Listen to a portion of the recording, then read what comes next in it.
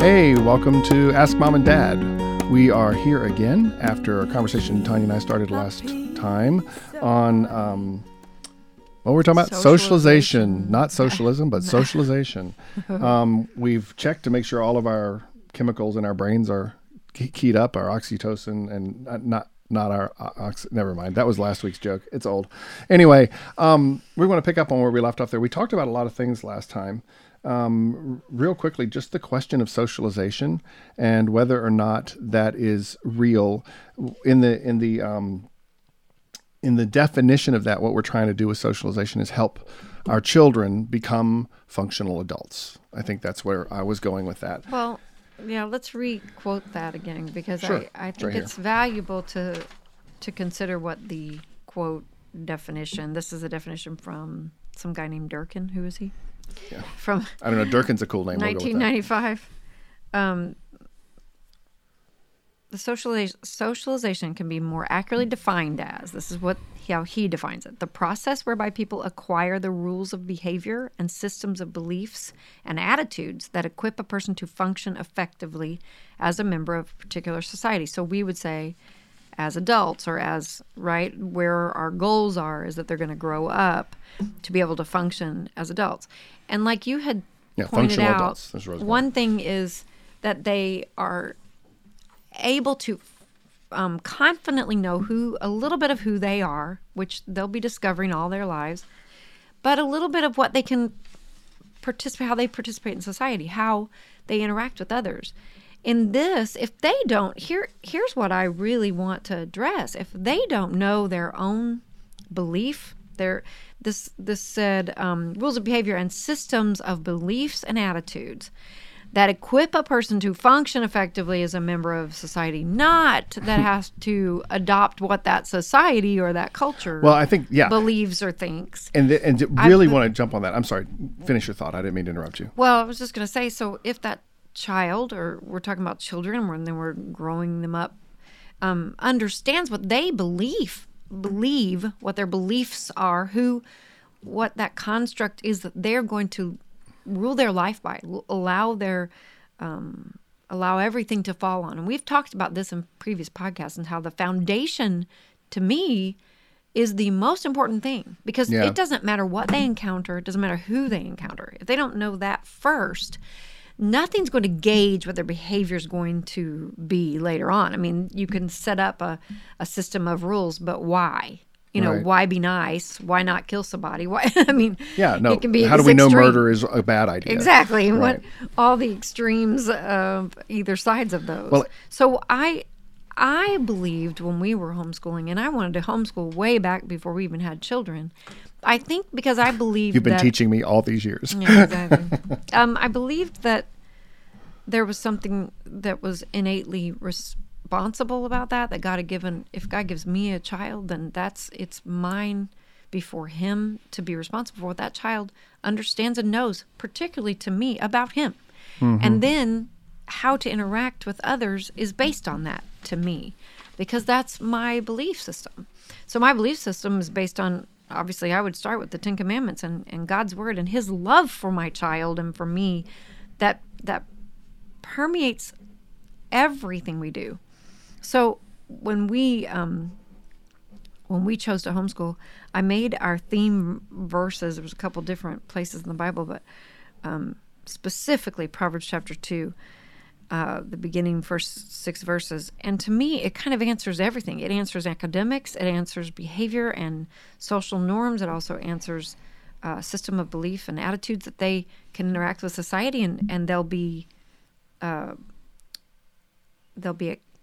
accepted is not the right word. They'll be able to interact and functional at the same time as they'll be able to stand up against what they don't believe, or what is wrong. And your answer. So I thought I might read that. Yeah, please read the Bible. Should I? Yeah, sorry. Just those couple verses. And I'll come back to it and tie it in with something you said last week, real quick. But okay. Go for it. My son, if you receive my words.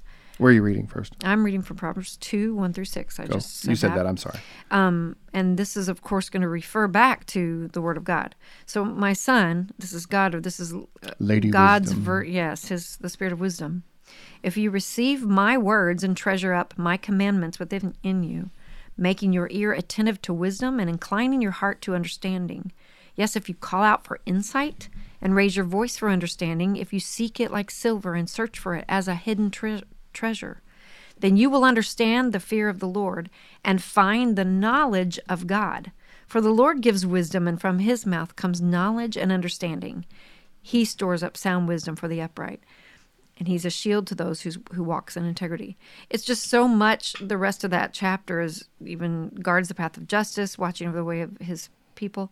It's so important to me that they understand that all knowledge, anything that's worth learning, comes from God.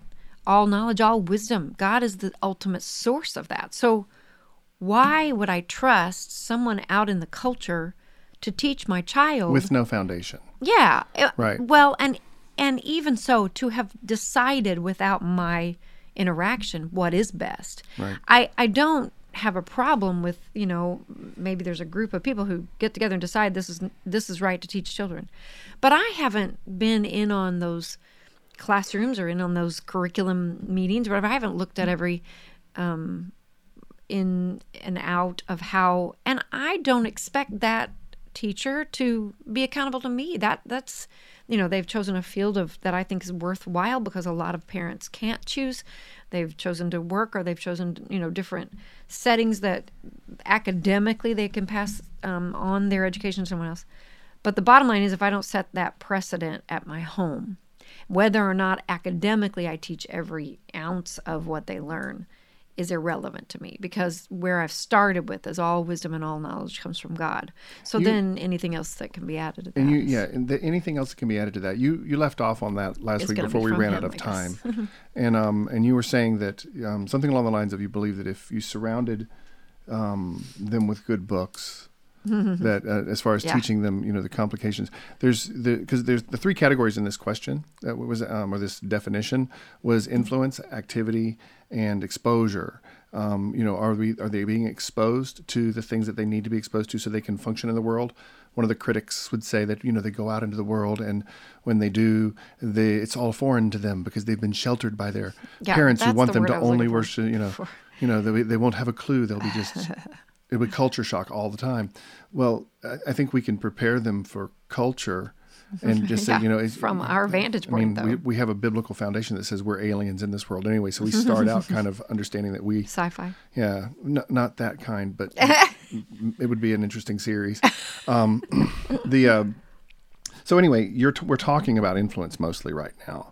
And so you're saying the first foundation is coming. The first influence on us comes from the Bible. You send a kid off to a public education system, especially one that doesn't value that same foundation. As a parent, you have to be actually more involved in the school to be checking those values. Whereas if you're homeschooling, you can prepare them for a worldview that doesn't value what you do. Yeah.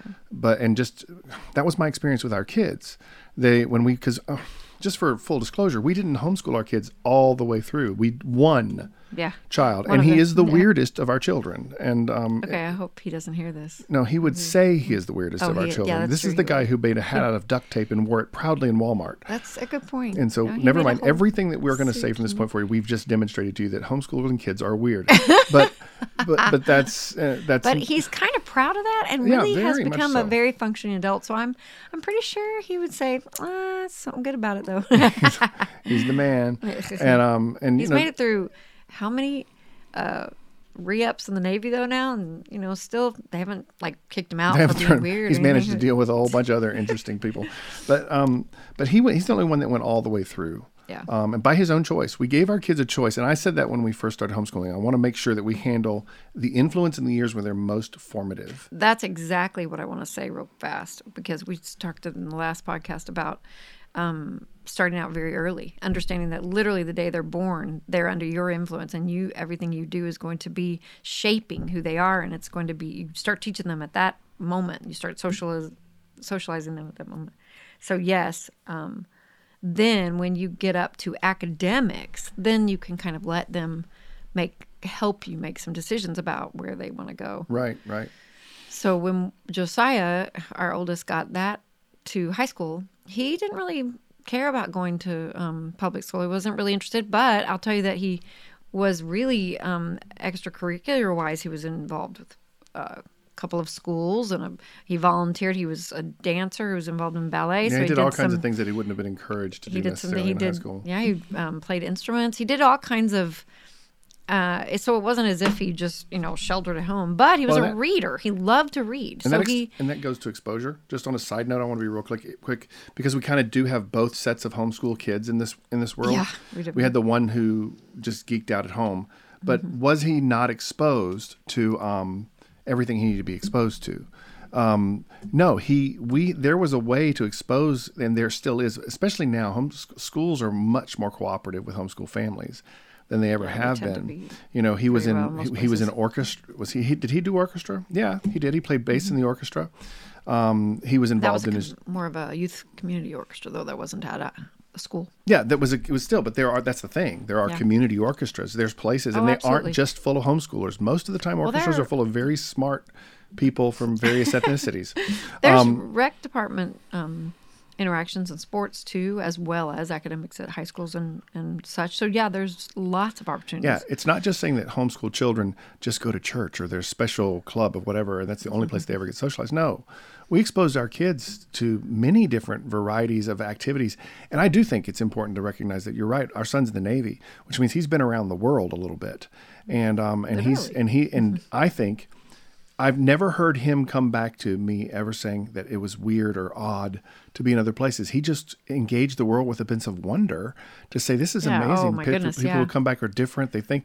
He got the chance to live in Italy and to literally, when he was, I want to say he was probably upper elementary, like 6th grade or so. He was fascinated with the Pompeii, the book. We had a little couple interactive books that were on the Pompeii volcano, covered the whatever. So when he lived in Italy, he literally lived within an hour of Pompeii. And he went a couple times. Got to be, oh my goodness, I got to visit him myself. And the other one, Herculaneum there, that were both Mount Vesuvius explosion. Yeah. So future to me, of Washington State. That's kind of coming full circle and living the full homeschool life, because he got to live a little bit of that at home without feeling because the thing I notice about kids who kind of grow up more public school oriented or whatever, they're not really allowed to do what might be really interesting to them. They may or may not, if they have a really great teacher, they may be able to kind of that's so important. Living, in a one of the biblical classroom. But I'm sorry, I mean to interrupt, but you just said something so vital. That one of the biblical tenets, I have a pen, I can point at you. One of the biblical tenets is that we should train up a child according to the way he should go. People oftentimes mess with that and make it sound like the most, punishment or whatever. But that's not what that verse is saying. It's saying, see where the child is wired and bend him, take him towards that bent. In other words, the parent is more able to see what a child is gifted or desirous towards, and you can do that. And you were saying just now that you can the school system in a rigorous curriculum, we must have the balanced thing. I mean, we could spend a period of time not dealing with one subject matter at all because the child is really latching into this historical subject matter. And so we can give all the time to that, and then we can start bringing in these other things later on as they're needed. Mm-hmm. You took a great books approach early on with them and said, we're going to read as broadly and experience nature and those kinds of things. Yeah, kind of. It was based on an educator named Charlotte Mason who believed that children should not ever be dumbed down for them, that they should be given the highest of knowledge, the best of... That sounds the opposite of the school system that we have. Yeah, right. The best of art supplies, the best of all worlds. And then it kind of laid it at their feet. They will do whatever they're supposed to do with it. Whatever their brains connect to, they'll connect to. It's funny. It was kind of exciting because I read Dickens to them and everything, and they were glassy-eyed as all get out. And you guys will watch But we still talk about it, and they love those moments, even if they didn't absorb every bit of all the flowery language of a Charles Dickens novel. They appreciated... First of all, they appreciated time, the time I spent reading to them. So to me, that's the very first piece. I'm showing them I care about them, number one, because I'm not doing something else. I'm right there with them, teaching, and reading to them. So kids appreciate just that the parent has paid attention to them. Then the second part of that is that you are their challenger. You really are They're one that's going to introduce what is values and what is, so you can talk about, you were saying to introducing them into, like, exposing them to cultural things or whatever. Well, the bottom line is you want to, quote, expose them from your own angle, your own understanding, and teach them how you see the world, because they're going to be quote exposed, at the friend's basement when they're watching this movie or at the such and such. But if you aren't there with them, helping them through that, there's movies they've seen that I didn't know they've seen. It's going to be fear driven. It's going to be intimidating to them. And if they're meant to in those social constructs to just buck up and take it, then their friends or their peers, whoever it is, are going to tell them how to behave to it, how to react to it, how to whatever. So it's really important to me that we as parents take on that responsibility, that we are their value teachers. We are their actual literal first teachers.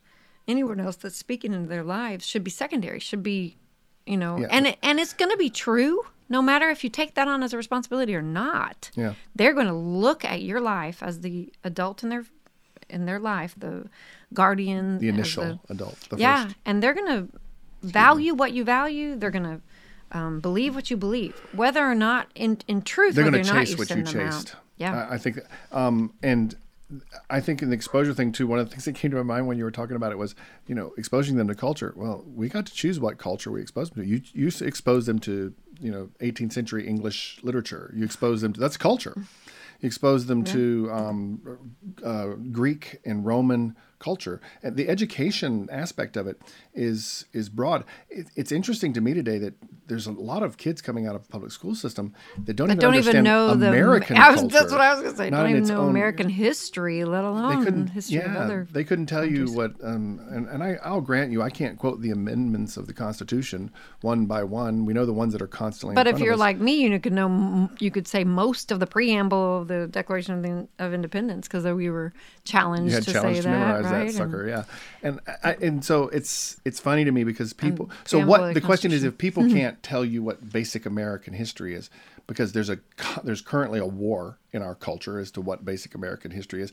There shouldn't be, but there is, because there are people that want to dismantle it and reshape the way our countries. They want to reshape our country based upon our mistakes rather than our ideals. And I think that's a huge mistake to try and if you focus on the failings of people, you create a failing people.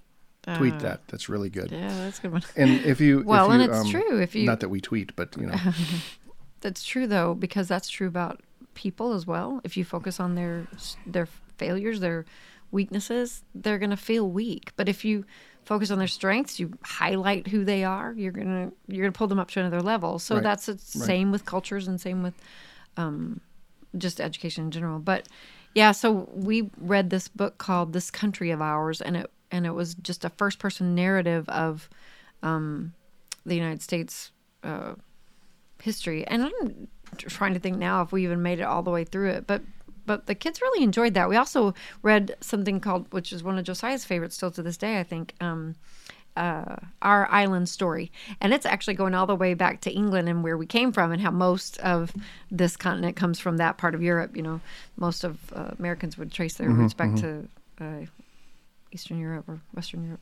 Anyway, so things like that connect to children, though, those are academic slants, but I would still say all the way back to talking about the socialization thing. The point of teaching children to interact is that they first must interact with their parents and then with their own siblings. And I would just I would say, as much as there are single children who are born into and don't have siblings or whatever, put them with other children of like heart, of like parents that you would like, that are going to raise your children similar to the way you want to. So that's why we would encourage church, because we know that at least the people that are going there are attempting to understand and trust in God and to bring their children up to know that. Now there are some and let me various. Let me even in point churches. back to what I just said. if you focus on the negative, people see church as a negative. And for the life of me, that's true. I can't understand why. I mean, I can understand why. Because church tells you something that you don't want to hear. You know you're broken and you need other people. Most people, which is odd to me, because most people, if you push them in a corner, they'll tell you they're broken, but they don't want to live that vulnerably in public. They don't feel safe to do so. Another product of our culture. Thank you very much. But church is the message of church, and I've said this throughout my ministry, and I'll continue to say this. God has a best for you. He didn't make you to function dysfunctionally. And nobody in this world buys a car and says, now I hope it doesn't run right. You know, God doesn't intend for that for his people. Instead, he takes broken cars and he makes them run optimally, not just right, optimally. So I think it's important to understand that when you go to church, the focus in a church, and I'm going to just give this to you as a guide for church functioning.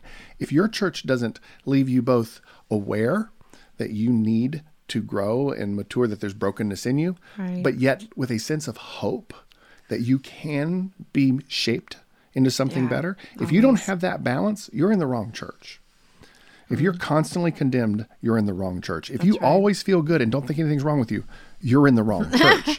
There's a weighing, a balancing of understanding in a broken world how a perfect God desires to make us function in the way that we're designed. Well, and again, to trust that God gave us a guidebook, that everything about his word is trustworthy. And when I was reading that from Proverbs, that first few verses, if you take what that's saying is that this whole entire word that he's given us, that he's sanctioned throughout literal millennia of history, that he has preserved since way BC. I like that. More than any other book. Well, it's more related than any other, more trustworthy than any other book that exists. Then, bottom line is probably worth a look and probably worth teaching your children from. Right. So I want to add back in this, the beginning of this chapter again from Proverbs 2 says, "My son, if you receive my words." So I would also encourage you and treasure my commandments within you to find a church that believes the Bible and that sticks to the Bible and does not compromise it, because it's so valuable. So valuable. You're not going to understand everything in it, and you're not going to be able to live everything in it. That's not the point. The point is it's God's message to you. It's his heart to you. It's his constant words into your heart and life. And if you're giving that to your children, then you're always going to be giving them wisdom and instruction and trustable commandments, trustworthy hope, like you were saying. On down further past that verse that I read, it says this person that, let me back up to verse 6. "For the Lord gives wisdom, and from his mouth come knowledge and understanding. He stores up sound wisdom for the upright. He's a shield to those who walk in integrity, guarding the paths of justice and watching over the way of his saints," or his people. "Then you will understand righteousness and justice and equity." Hello? All the themes that are going on in our culture right now? Does it really say equity? Then you will understand righteousness, justice, and equity in every good path. "For wisdom will come into your heart, and knowledge will be pleasant to your soul. Discretion will watch over you." What every parent wants is to take care of that child and protect them.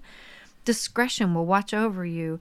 Understanding will guard you, delivering you from the way of evil, from men of perverted speech, who forsake the paths of uprightness to walk in the way of darkness, who rejoice in doing evil and delight in the perverseness of evil, and men whose paths are crooked, or who are devious in their ways. So you will be delivered from," and then it talks about being delivered from the forbidden woman, from the adulteress, from the companion that's not trustworthy, one that forgets to be in covenant with God. So much of the scriptures are meant to guide our children. That's the whole entire point. If they will seek and trust that the wisdom from their parents is also going to be, pointing them toward God. So the encouragement there, parent, is if you don't have a solid understanding of we kind of started there. Our foundational influence for us as parents is the Bible. We believe that the Bible is the best rule of life, and we believe that because we believe that God is the giver of life. Now, if you don't have that foundational belief, you're going to work from a different place. And I don't want to say that you can't raise children, but you're not going to raise them in the way we would. Challenging, And maybe. yeah. And I just. Well, and I want to add one more verse in Isaiah that gave quite a few homeschoolers around me a lot of comfort. Is that the bottom line? No matter what you do, no matter what you speak into your children, God is really their teacher, and ultimately, what you want to do is point them to Him, because anything, like we read in Proverbs, anything that is true wisdom or true knowledge is going to come from Him, and He's their best source. But also, He's their best lover, their best protector, their best guardian of all their lives. But in Isaiah chapter 54, verses 13 and 14, it says, "All your children shall be taught by the Lord, and great shall be the peace of your children. In righteousness you will be established. You shall be far from oppression, for you will not fear, and from terror, for it will not come near you." This whole chapter is just on eternal covenant and peace, and how God has made Himself available to everyone. How He's literally put out His hand and said, "Take my hand. I'm going to walk with you. And you can trust me."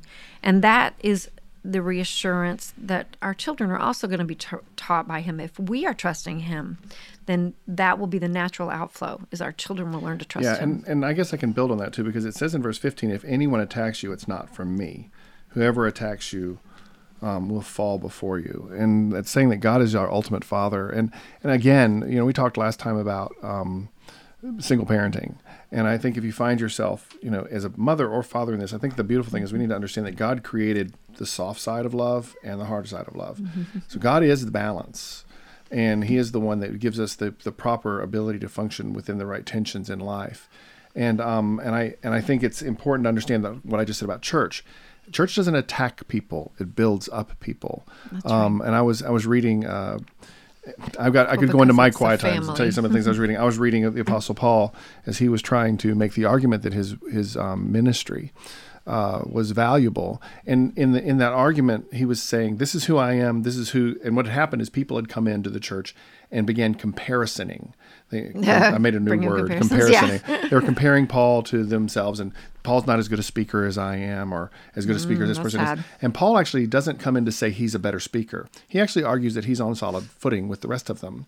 And his argument is, I am as able to speak into this situation as anyone here. He does make the point even more, but then he says, because of his background and his training and those kinds of things, but then he says, but that's not what I'm saying. I'm saying that I have a voice in this. And he's making the argument that what I walked away from that is, as a follower of Jesus, we speak not to tear down anyone, even people who might be tearing us down.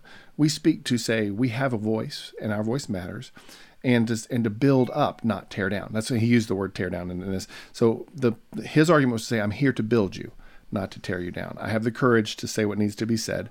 And so as a parent, we need to be busy about saying, how do we build up our children?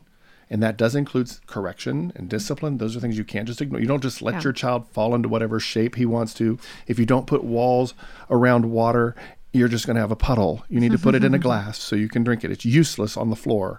And so anyway, I just, that influence, that foundation, exposure to the right things is our responsibility as parents. And if you send your kid to school, you don't forfeit that responsibility. You're a fool to do so. You have to understand you've just invited, you have to work harder. Yeah. You just have to work and so that brings me to the last two things that I want to deal with. And the last one's activity. We did let our other kids, I think all of them, actually go to some form of public/hybrid school along the way. Our three girls all were just desperate to go to high school. They wanted to participate in the high school thing because they unfortunately made friends. And fortunately, they made friends. And unfortunately went to prom and all that. They went to all those things. Yeah, it's not worth it. But I want to say one more thing. It's just, now it's going to seem random in the context of things, but you made a comment earlier about, on the Charlotte Mason method, it said to give them the best of exposure, and that included everything else. I was going to say the one thing I remember from that was funny to me was having to buy the most expensive colored pencils. I don't know if you remember that. We went and what I want to say to that, the most expensive. It was a particular. They were just pricey. Yeah, and then we had to order them at like brands. Bic, and we had to go and and I'm like, they're kids. Why are we buying them? I remember thinking that, and you and you were reading these nice books that we still have, and telling me this is why we want them to experience art. If they're going to love it, they can't have an obstacle. They need to enjoy it, and so get the best so they can enjoy it. I want to say this, dads, I worried too much about money. I didn't have any, so I was worried about it for good reasons. But we still found a way to get those things.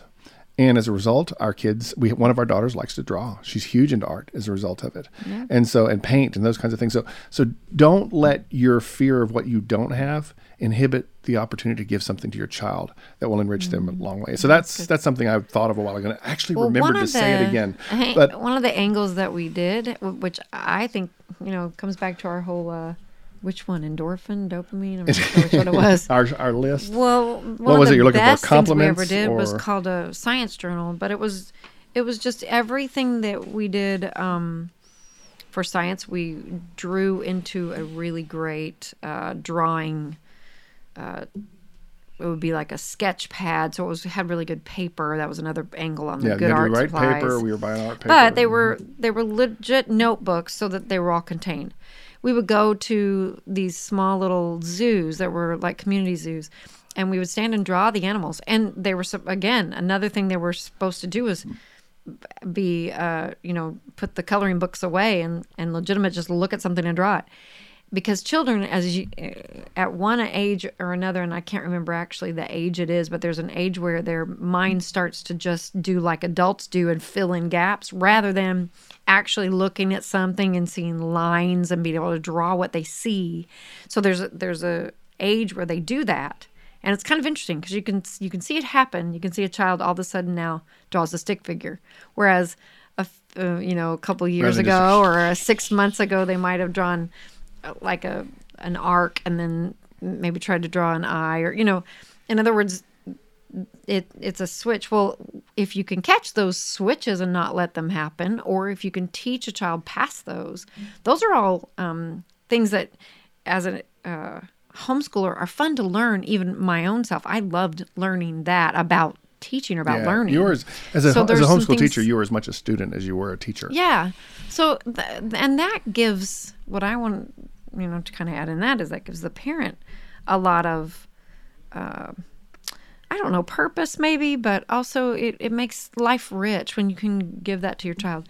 And I know some parents, and one other angle I will say, I know a lot of parents feel the pressure of money and of supplying what is needed. But I want to ask you if it's possible for you to sacrifice in that area and a little bit maybe of your own pleasure to give to your child that time you've got, rather than to go and work and make lots of money and have a great, huge house or do whatever, but to give that little bit. And for a while we ate beans and rice, I think, for a little. I don't know. There was times that I didn't like beans or God rice. Always provided for us, but we sacrificed a little bit. We cut some corners, tried to save some things so that I didn't have to go to work. But I also say that we had enough children that if I would have and had to have put any of them in daycare, it wouldn't have balanced out. It would have been... No, I don't think so. Well, again, every time when they're young, every time you expand their exposure, you're still responsible for them. Yeah. So, when you take a homeschooling environment, you actually have control over that exposure. You're saying where they go, and you can do things that reinforce things. And you actually that's your job as a parent, is to shape them. Oh, absolutely. Yeah. And I'm saying even financially, I don't think it necessarily outweighs itself for a parent if they can give up a little bit of that dream of career or whatever to stay home for a little bit and try to do that. I really think the rewards are much bigger than you think they're gonna be, and the sacrifice is not as difficult. Yeah. But it is truly a choice to make, and that piece of it.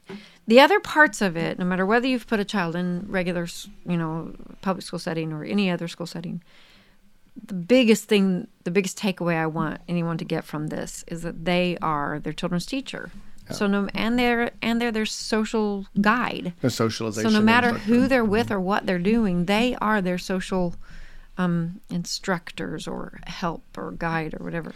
So take them to church, take them to the cross, take them to the Bible, and then put them in places where they can get to know some really good people with some good character.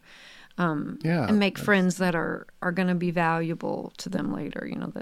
Well, the other piece in this was activity. And I read activity as do they get enough exercise? Well, our kids have never been, they developed pretty normal. They were round and pudgy when they were little. Then they hit their teens and they got pudgier. And then the boys particularly just got physically fit and they got 17 feet tall. Or at least I'm the shortest of the men in my family. No, Josiah's shorter than me. Wait, is Josiah shorter than me? Yeah, I think he is. All my other boys are big, tall. I'm big. They're tall. Anyway, so activity, you can expose, you can take your kids and find things for them to do. We didn't have to constrain. When we wanted to go for a hike, we just went for a hike. We didn't have to wait. Oh, they got school today. They got this. Exactly. We spent a lot of time in the desert trying to figure out how to do Charlotte Mason stuff in the desert. Exactly. But like I said, you can take them to places like museums and zoos and such, and that is their school. So they draw the animals, but they also learn about this particular animal and what its habitat is, or they learn this or that angle. If you're at a museum, they can apply some of the things they're learning, some of the things you have to counter because not all the information's true.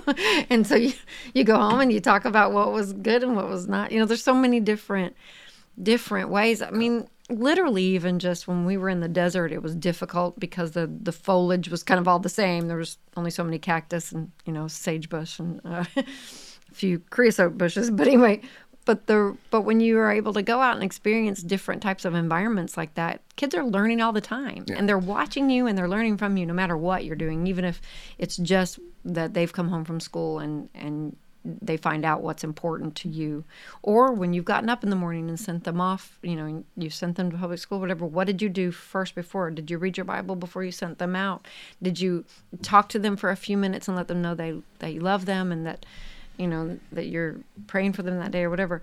Those types of things matter even if you're not going to actually just teach them at home. I'm listening to this and I'm thinking that really homeschooling is... the definition of socialization is everything that school is. I know that people are saying, well, are they getting enough activity?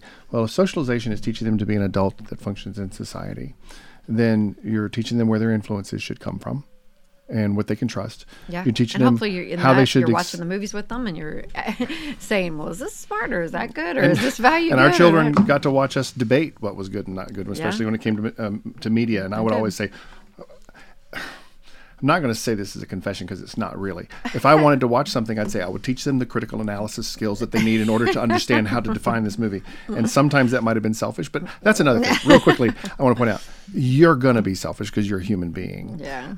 Again, you need to know yourself, and that's what places like churches, they call you out and say, you know what, you're broken. That was a stupid decision you made. But also to say to you, but let's sometimes stupid needs to be called stupid. Somebody that loves you can say, maybe what were you thinking there? Well, a wise person would say, now, could you have made a different decision?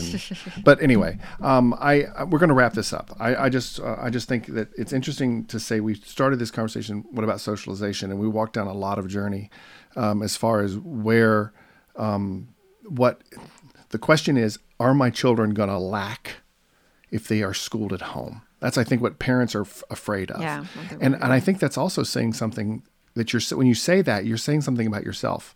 You're saying, I don't feel that I have everything that my child needs. I really want to tell you this. You have everything that your child needs if you are seeking out the things that you need. Yeah. Mm-hmm. And I think it's really important that if you're asking yourself, I'm deficient, well, then go find out where you're deficient and you grow. And the most wonderful thing about children is when they're small, they're pretty stupid. And that's an okay word. They're not smart. Fools, right? They're dumb. And so they're just about as smart as you are. So a lot of times if you have to start reading at a first grade level, that's fine. Learn with your child and grow with your child. And your child will love the journey more than you will. And they'll thank you for it when they're adults, as they have us. The Bible says literally they will rise up and call you blessed, which is what your kids say about you all the time. They think you're the perfect woman. No. I think you're the perfect woman. Let's see which one of those is that. That's your oxycodone. Oh, okay. Oxytocin. Your dose. Anyway, thanks so much, Tanya, for sitting down with me for the last how many days we've been talking now. And, well, we've been talking for a lot of days, 33 years.